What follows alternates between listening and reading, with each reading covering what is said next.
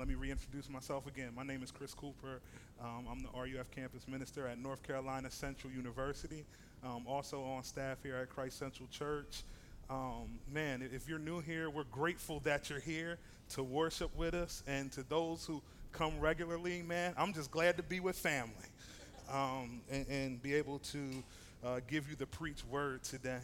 Before we get to the particular verse in 1 Peter 4th chapter, 12 verse, if you want to get there, I just want to give you a little background on what's happening before I start reading. At this particular moment, as Peter is putting the pen to the inspired text, he wrote a letter to some Christians, the church, and these Christians are dealing with persecution and suffering. What is happening is the Roman Empire, Roman officials, Roman citizens are actually tormenting them. They're persecuting them. They're making fun of them. They're bringing them to trial, trumping up charges on them, convicting them, lying on them. And because of this, the Christians in the particular area, man, they're just feeling uneasy. They don't know how to feel, what to do. And many times they're just looking for a word. Now think about that. If you lived in those strenuous situations, not only will you feel uneasy with the tension that's going on in your community, but how do you react with that stress? How do you react with that suffering? Are you teaching, are you living with your brothers and sisters of the faith, and are you loving on them, or are you taking out your frustration on each other? That's something to think about. So I want you to think about that in your life as we read this text. Is it outside influencing, causing you to suffer? And how are you reacting? Is it causing you to not love your brother and sister who is right next to you? So let's get into the scripture. It is 1 Peter, 4th chapter. And we'll begin at the 12th verse. Please stand.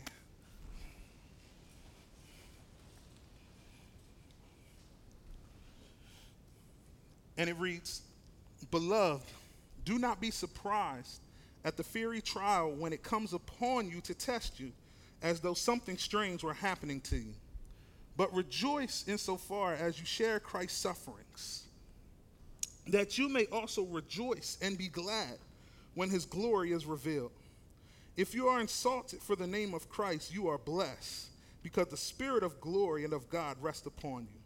But let none of you suffer as a murderer or a thief or an evildoer or as a meddler. Yet if anyone suffers as a Christian, let him not be ashamed, but let him glorify God in that name. For it is time for judgment to begin at the household of God. And if it begins with us, what will be the outcome for those who do not obey the gospel of God? And if the righteous is scarcely saved, what will become of the ungodly and the sinner? Therefore, let those who suffer according to God's will entrust their souls to a faithful Creator while doing good." It says in God's word that man shall not live by bread alone, but by every word that proceedeth out of the mouth of God. Let's feast on this bread of life this morning. Let us pray.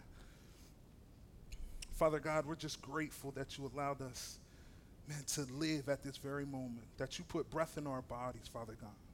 Holy Spirit, do the work you are designed to do. Man, be a light unto our pathway and a lamp unto our feet as we walk down dark paths. Holy Spirit, soften the hearts of men and let the word of God, which is the seed, be firmly rooted in our hearts so that we may be a tree producing fruit, not for our glory, but for your glory alone. In Jesus' name I pray. Amen. Amen.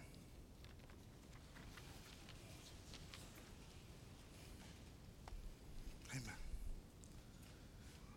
As we look at the text this morning in the 12th verse, Peter says something to me that is absolutely amazing as we know the context of the text, right? You would think that if you were going through this suffering that is happening, if you were a Christian and it seems like things are influencing you to be uneasy, to kind of be timid, and it's causing you, you know what I mean, great pain, you would think as a Christian, like, Lord, I follow you. Like, I'm with you, Lord. Well, how come it can't be that easy? Why don't you take the suffering away? Why don't you take the pain away? I didn't know that if I followed the will of God that I would have to go through so many things, right? So they're going through these things, and Peter says something. He says in the 12th verse, he goes on to say, beloved, which is a term of endearment, which say, hey man, I'm saying this because I love you. He says, do not be surprised at the fiery trial which comes upon you to test you, as though something were happening as strange, right? He doesn't say God is going to take the suffering away. He doesn't say that life won't happen and you're just going to be dealing with some things because you walk in Christ. He tells us, hey, do not be surprised that suffering comes upon you as a Christian. He said it's normal. We should be expecting that thing. We should, when we're buckling down, growing in God's word, we should know that suffering is going to happen because we're living by the word of God. You know how I know this to be true? Because God tells us to be imitators of him, to follow Jesus. Now think of Jesus, right? Jesus Christ, he was a suffering Savior. He walked this earth. It told us in John that he was the light made into flesh, yet man wanted darkness. They didn't even honor him. His own community disowned him as they didn't even believe in who he was. They just saw him as a carpenter. He took some lashes on his back. He was mocked as the Romans put the sign upon the cross and mocked him and said, this is supposed to be the king of the Jews, right?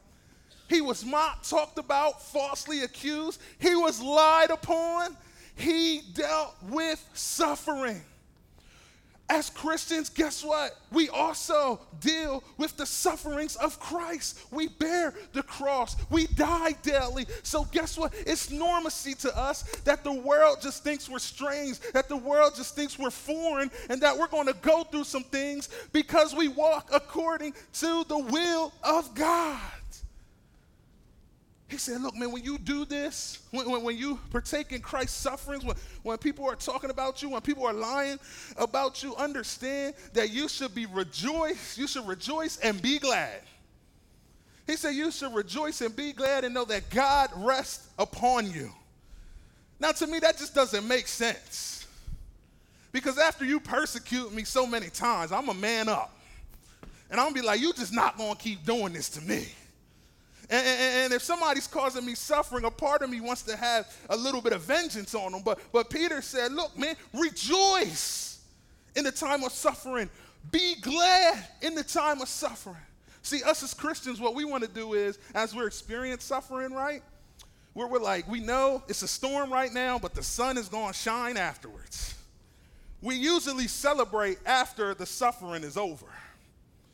But in the text, he's letting us know, no, I need you to rejoice and be glad within the suffering while it's happening in your life.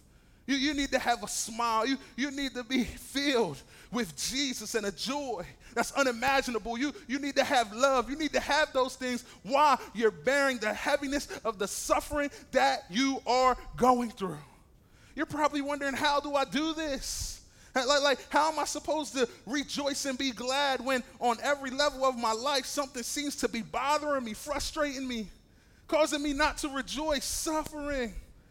Well, God says this, man, in Romans 8:18, he lets us know. He says, look, for I consider that the suffering of this present time are nothing worth comparing with the glory that is to be revealed for us. You have something that nobody else has, and that's hope in Jesus Christ the Savior. You have hope in him. He lets us know that he's with us every step of the way. We have Christ now as we walk in this present life, and he's continually to prepare us as we walk with him into eternity. That the suffering is not just for anything, but it's purifying us and leading us to the Father to be with him in the blessed state once we leave this earth. You have hope in Jesus, so you can rejoice and be glad in him as you go through your suffering. As you go through your suffering. But I love what Peter goes into next around the 15th verse, right? He tells us, look, through your suffering, you rejoice and be glad. God rests on you, right? And then, some Christians, man, they probably could take this to the extreme. They could say, you know what, since I'm going through suffering, let me just go out there and make this irrational decision, an unreasonable decision, so I can bring more suffering upon me and show that I'm dwelling in Christ's suffering. But Peter says you got to suffer for the right reasons. Check out the 15th verse. He says, but let none of you suffer as a murderer or a thief or evildoer, or yet as a meddler. Yet if anyone suffers as a Christian, let him not be ashamed, but let him glorify God in that name. Now, on a human-to-human level, right, if somebody, Christian or not, was to go out there and murder somebody, was to go out there and rob somebody or do evil or spread evil, we would hold them accountable, correct?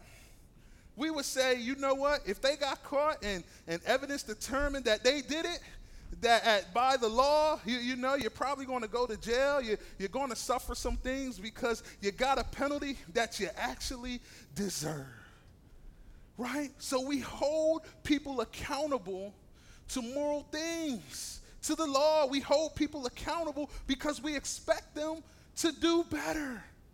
Well, what I love about this scripture is, it's not telling us as Christians to go out there and add suffering onto ourselves.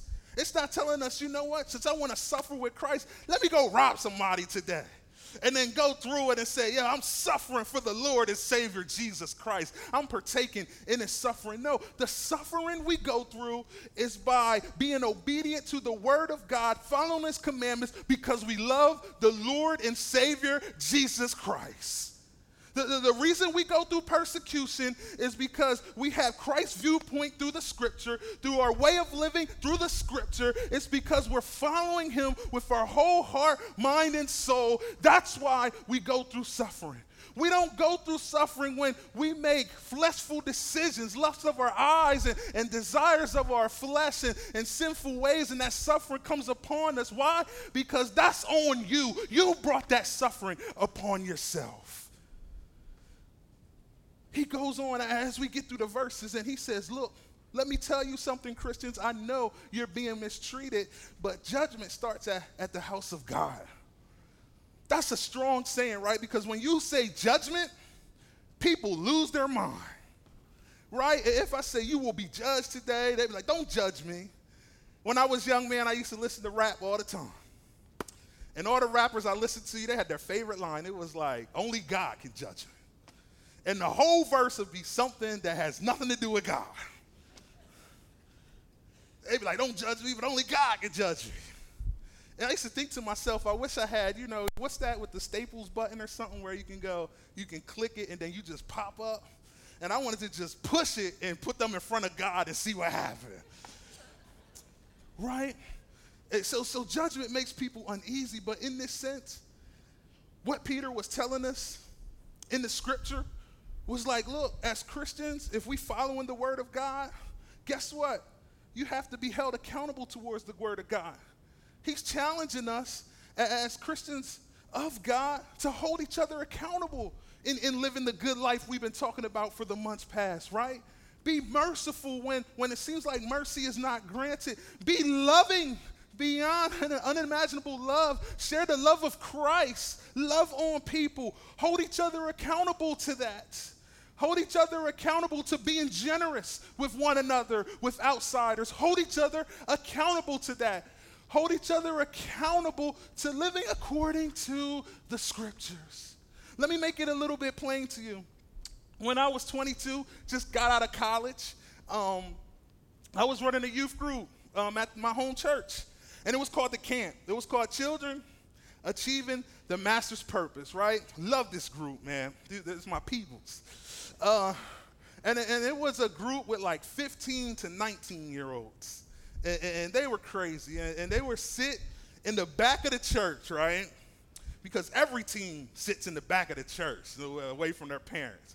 So they probably doing something they're not supposed to be doing. And these teens are act up, man. I would look back.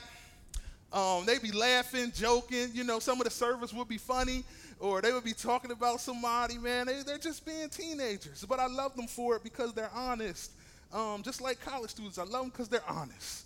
So some people would go back and they would correct them, right? They would say, hey, you need to stop acting like that. Or they would give them some scripture. Y'all know you're supposed to be living like Christ. This ain't Christ-like. No joke. So they would look at them, and because they were raised right, they would respect them. They would stop. But then you could see in their body language, especially in their faces, they was like, man, I ain't trying to listen to this person. And I'm just using an example here. I'm just using myself. Believe me, I'm a work in progress, just like everybody else. When I would go back, I would see the kids automatically, all of a sudden, like freeze and tell each other, like, stop talking, like, don't act the fool. Here comes Chris. And they would call me Pastor Boat. My nickname is Boat. So they would be like, yo, Pastor Boat is coming. Like, we need to start acting right. So one day I was talking to him, and I said, look, man, I see y'all have this reaction to certain people, but then you act differently with me. Why is that? So my little sis, her name is Jasmine back home. She gets up, raises her hand. You know, she commanded the attention of everybody in the room. It was so funny because they usually don't do that. And she goes on to say, she says, man, we make those faces towards those people who walk by because guess what, Chris? They're in the same parties I'm in. Guess what, Chris? That we see them in the section of the city where nothing about God is happening, and they tend to stay there for a very long time. Guess what, Chris, man? I don't see them reading their word. I don't see them trying to grow. They just satisfied with telling us to look like Jesus, but I don't see Jesus in them. So I make that face. How are you going to tell me to live like a Christian, but you ain't living yourself? And then she said, but you, Chris, and I'm not worthy of this. They put me on a pedestal. You, Chris, we see you trying. We don't see you in places you used to be. We don't see you in those spots. We don't see you in the same parties as us. We see you reading the scripture. You come and you're teaching us. And guess what? You have integrity. You have character. And we see Christ in you. So we respect that. What I'm telling you is, you never know who's watching. The reason accountability happens in the church, that we encourage one another, that we humble ourselves and under the word of God, and that we uplift each other because we know we're broken. But guess what? It even says in the scripture that the saved are scarcely saved. We're broken individuals, and by God's grace and his love for us, we actually walk with him, for him, and he upholds us. And guess what? People are holding us accountable. They're holding us accountable by the way we live. By the way we live. Now, I know this can be a heavy burden, right? It can add a lot of weight to you, right? You're probably saying, Chris, man, you're telling us that we're supposed to rejoice and be glad while we're going through this suffering we're going through. You're telling me, man, that guess what? I have to be accountable to individuals, that we have to encourage each other. I don't know. That's a little too heavy. I don't know if I can do that. I don't know if I can bear that burden or that cross. I just can't live up to it. This is why the 19th verse is so important to us as Christians. It goes on to say, therefore, let those who suffer according to God's will entrust their souls to a faithful creator while doing good. You want to know how you bear that cross, that weight, that burden, and die daily? You want to know how you have, rejoice and be glad while dealing with the suffering, whether it's in your marriage, whether it's at work, whether it's just dealing with your inner self and your low self-esteem, or whether it's with the culture, whether it's with materialism, whether it's with finances, whatever it may be, how you can just deal with that thing, rejoice and be glad while it's calling you suffering. You entrust your soul to a faithful God who is our creator. You entrust your soul. Think about it. Jesus went through more than you. We entrust our soul to a suffering Savior who dealt with abandonment, who didn't have a house to sleep in. He was homeless. We dealt with a suffering Savior who dealt with temptations from the devil himself, where he could have fell into. We deal with a Savior where the Roman citizens mocked him. His own people plotted to kill him. We dealt with a suffering Savior who got lashes on his back, spear in his side, thorns on his head. We deal with a suffering Savior who said, Father, Father, why'd you turn back on me? And we dealt with a suffering Savior who went through the curse of sin, put it upon himself just to save us, to save me and you. And he saved us, and we call him the Prince of Peace, to give us a peace beyond our understanding. He's the individual who said he'll never leave us nor forsake you. He's forever with us as we walk through the suffering together. He's the same Jesus who reconciled us. He's the same Jesus that gives us grace in our time of weakness. And he's the same Jesus who says, all you have to do is entrust your souls to me. See, in the scripture, there's Jeremiah 18. And I love this particular chapter in Jeremiah. Is talking about the clay at the potter's house. Right? Now, my son, Andrew, he plays with clay. Clay is just some wet dirt. It drives me nuts because it gets on the table, all on the floor, and you got to clean it after he's done with it. But as he's dealing with the clay, my son, he has it in his hands, and he's continuing to like work it out. He's molding it. He's making some form. He loves animals, so it's usually an animal. It's like an earthworm. It's like, if it's not an earthworm, he loves spiders. So it's like some Brazilian venomous ecliptical spider that I never heard of.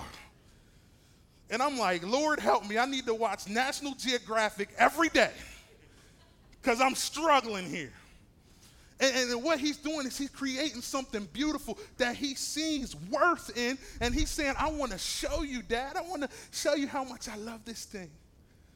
Well, think about you going through suffering when you rest in the Savior's hands and you are the clay. And while you're going through, he's just working on you. He's just perfecting you. He's just purifying you. He's just molding you into what he wants to see. And he's doing it until you leave this earth to be glorified with him and in his presence forever. And he's doing this so that you can look like him while on earth, while being with him when you leave earth. Your Savior has you. Jesus said, just entrust your souls to me. I'm making something beautiful. I'm going to leave you with this nugget, and I'm done. I'm done. Look, I think one of the greatest examples of having joy, rejoicing, and be glad through suffering is the place where I was born and where I came from, the African American church. From the time I was born and crying and being told to be quiet in service, respect the house of God, to the very moment that I stand here right now, I was firmly entrenched in theology that dealt with rejoicing in suffering. Well, when you're in the African American church, the one thing you're going to understand is that we're going to suffer as a people, as a community, because if you look throughout our history, we're just going to deal with some things that just doesn't seem right, that just doesn't seem fair. And also through that, it equates to us as Christians. That not only do we suffer as a community in the world, but guess what? As Christians, we're going to suffer also by carrying the cross of Christ. It correlates to each other. It makes perfect sense to me because what we deal with as a community, right? So in dealing with this, we developed some songs that are absolutely amazing. And I just want to give you this song, kind of explain it to you and see how it can help you grow in grace. So we have this song, right? It starts with a clap, and then we just have that, that toe tap. It's going, right? So we get the beat. It will work well in this church. With these woods, boy, we be getting it, right? And then there's a song from Vicki Winans, and I just want to give you the words. So everybody's up, clapping, rejoicing, and let me give you the words of what this song says. It says, I've been lied on, cheated, talked about, mistreated. I've been used, scorned, talked about sore as born. I've been up, down, almost to the ground. So we're literally rejoicing and celebrating with a great beat. Everybody's up, hallelujah, thank you, Jesus, and the whole song is about suffering. The whole song is about how we've been misused, how we've been stomped to the ground, how we've been lied on, how we've been given trumped up charges. Hey, let it speak in your life. It's some things in your life, maybe it's abandonment, whatever it may be. The whole song is about suffering, but we up just clapping and stomping and saying, hey, we got joy despite this. But then the best part of the song, right, is the hook. It gets to the hook, and all the hook is as long as I have King Jesus. Then we say it again, as long as I have King Jesus. And then we say it a third time, as long as I have King Jesus. I don't need nothing else. I don't need anything else. This whole song embodies our walk. You go through suffering. But guess what? You want to know why we're passionate? You want to know why sometimes we're crying and sometimes we're just loving it and we're just praising him? Because Jesus is the epic center of our lives. It should be for you. Yes. We go through suffering. All of us have something that we're suffering about. But if Jesus is the epicenter of your lives, the joy of the Lord is your strength. He'll carry you. And you'll learn to be like a baby with a mom. You'll just cradle up in her arms. You'll just kind of relax and lay on her bosom, hear her heartbeat, and you just know everything will be okay. And I'm telling you today, be like the baby that's cradled in the arms of a loving Savior named Jesus Christ. Relax yourself. Give your soul, yes, you've been lied on, accused. You've been talked about, abused. You've been dealing with some suffering things. But guess what? Make him the center of your life. Rest in him. And know that he has you and he loves you and he will bring you through. Amen. Let us pray.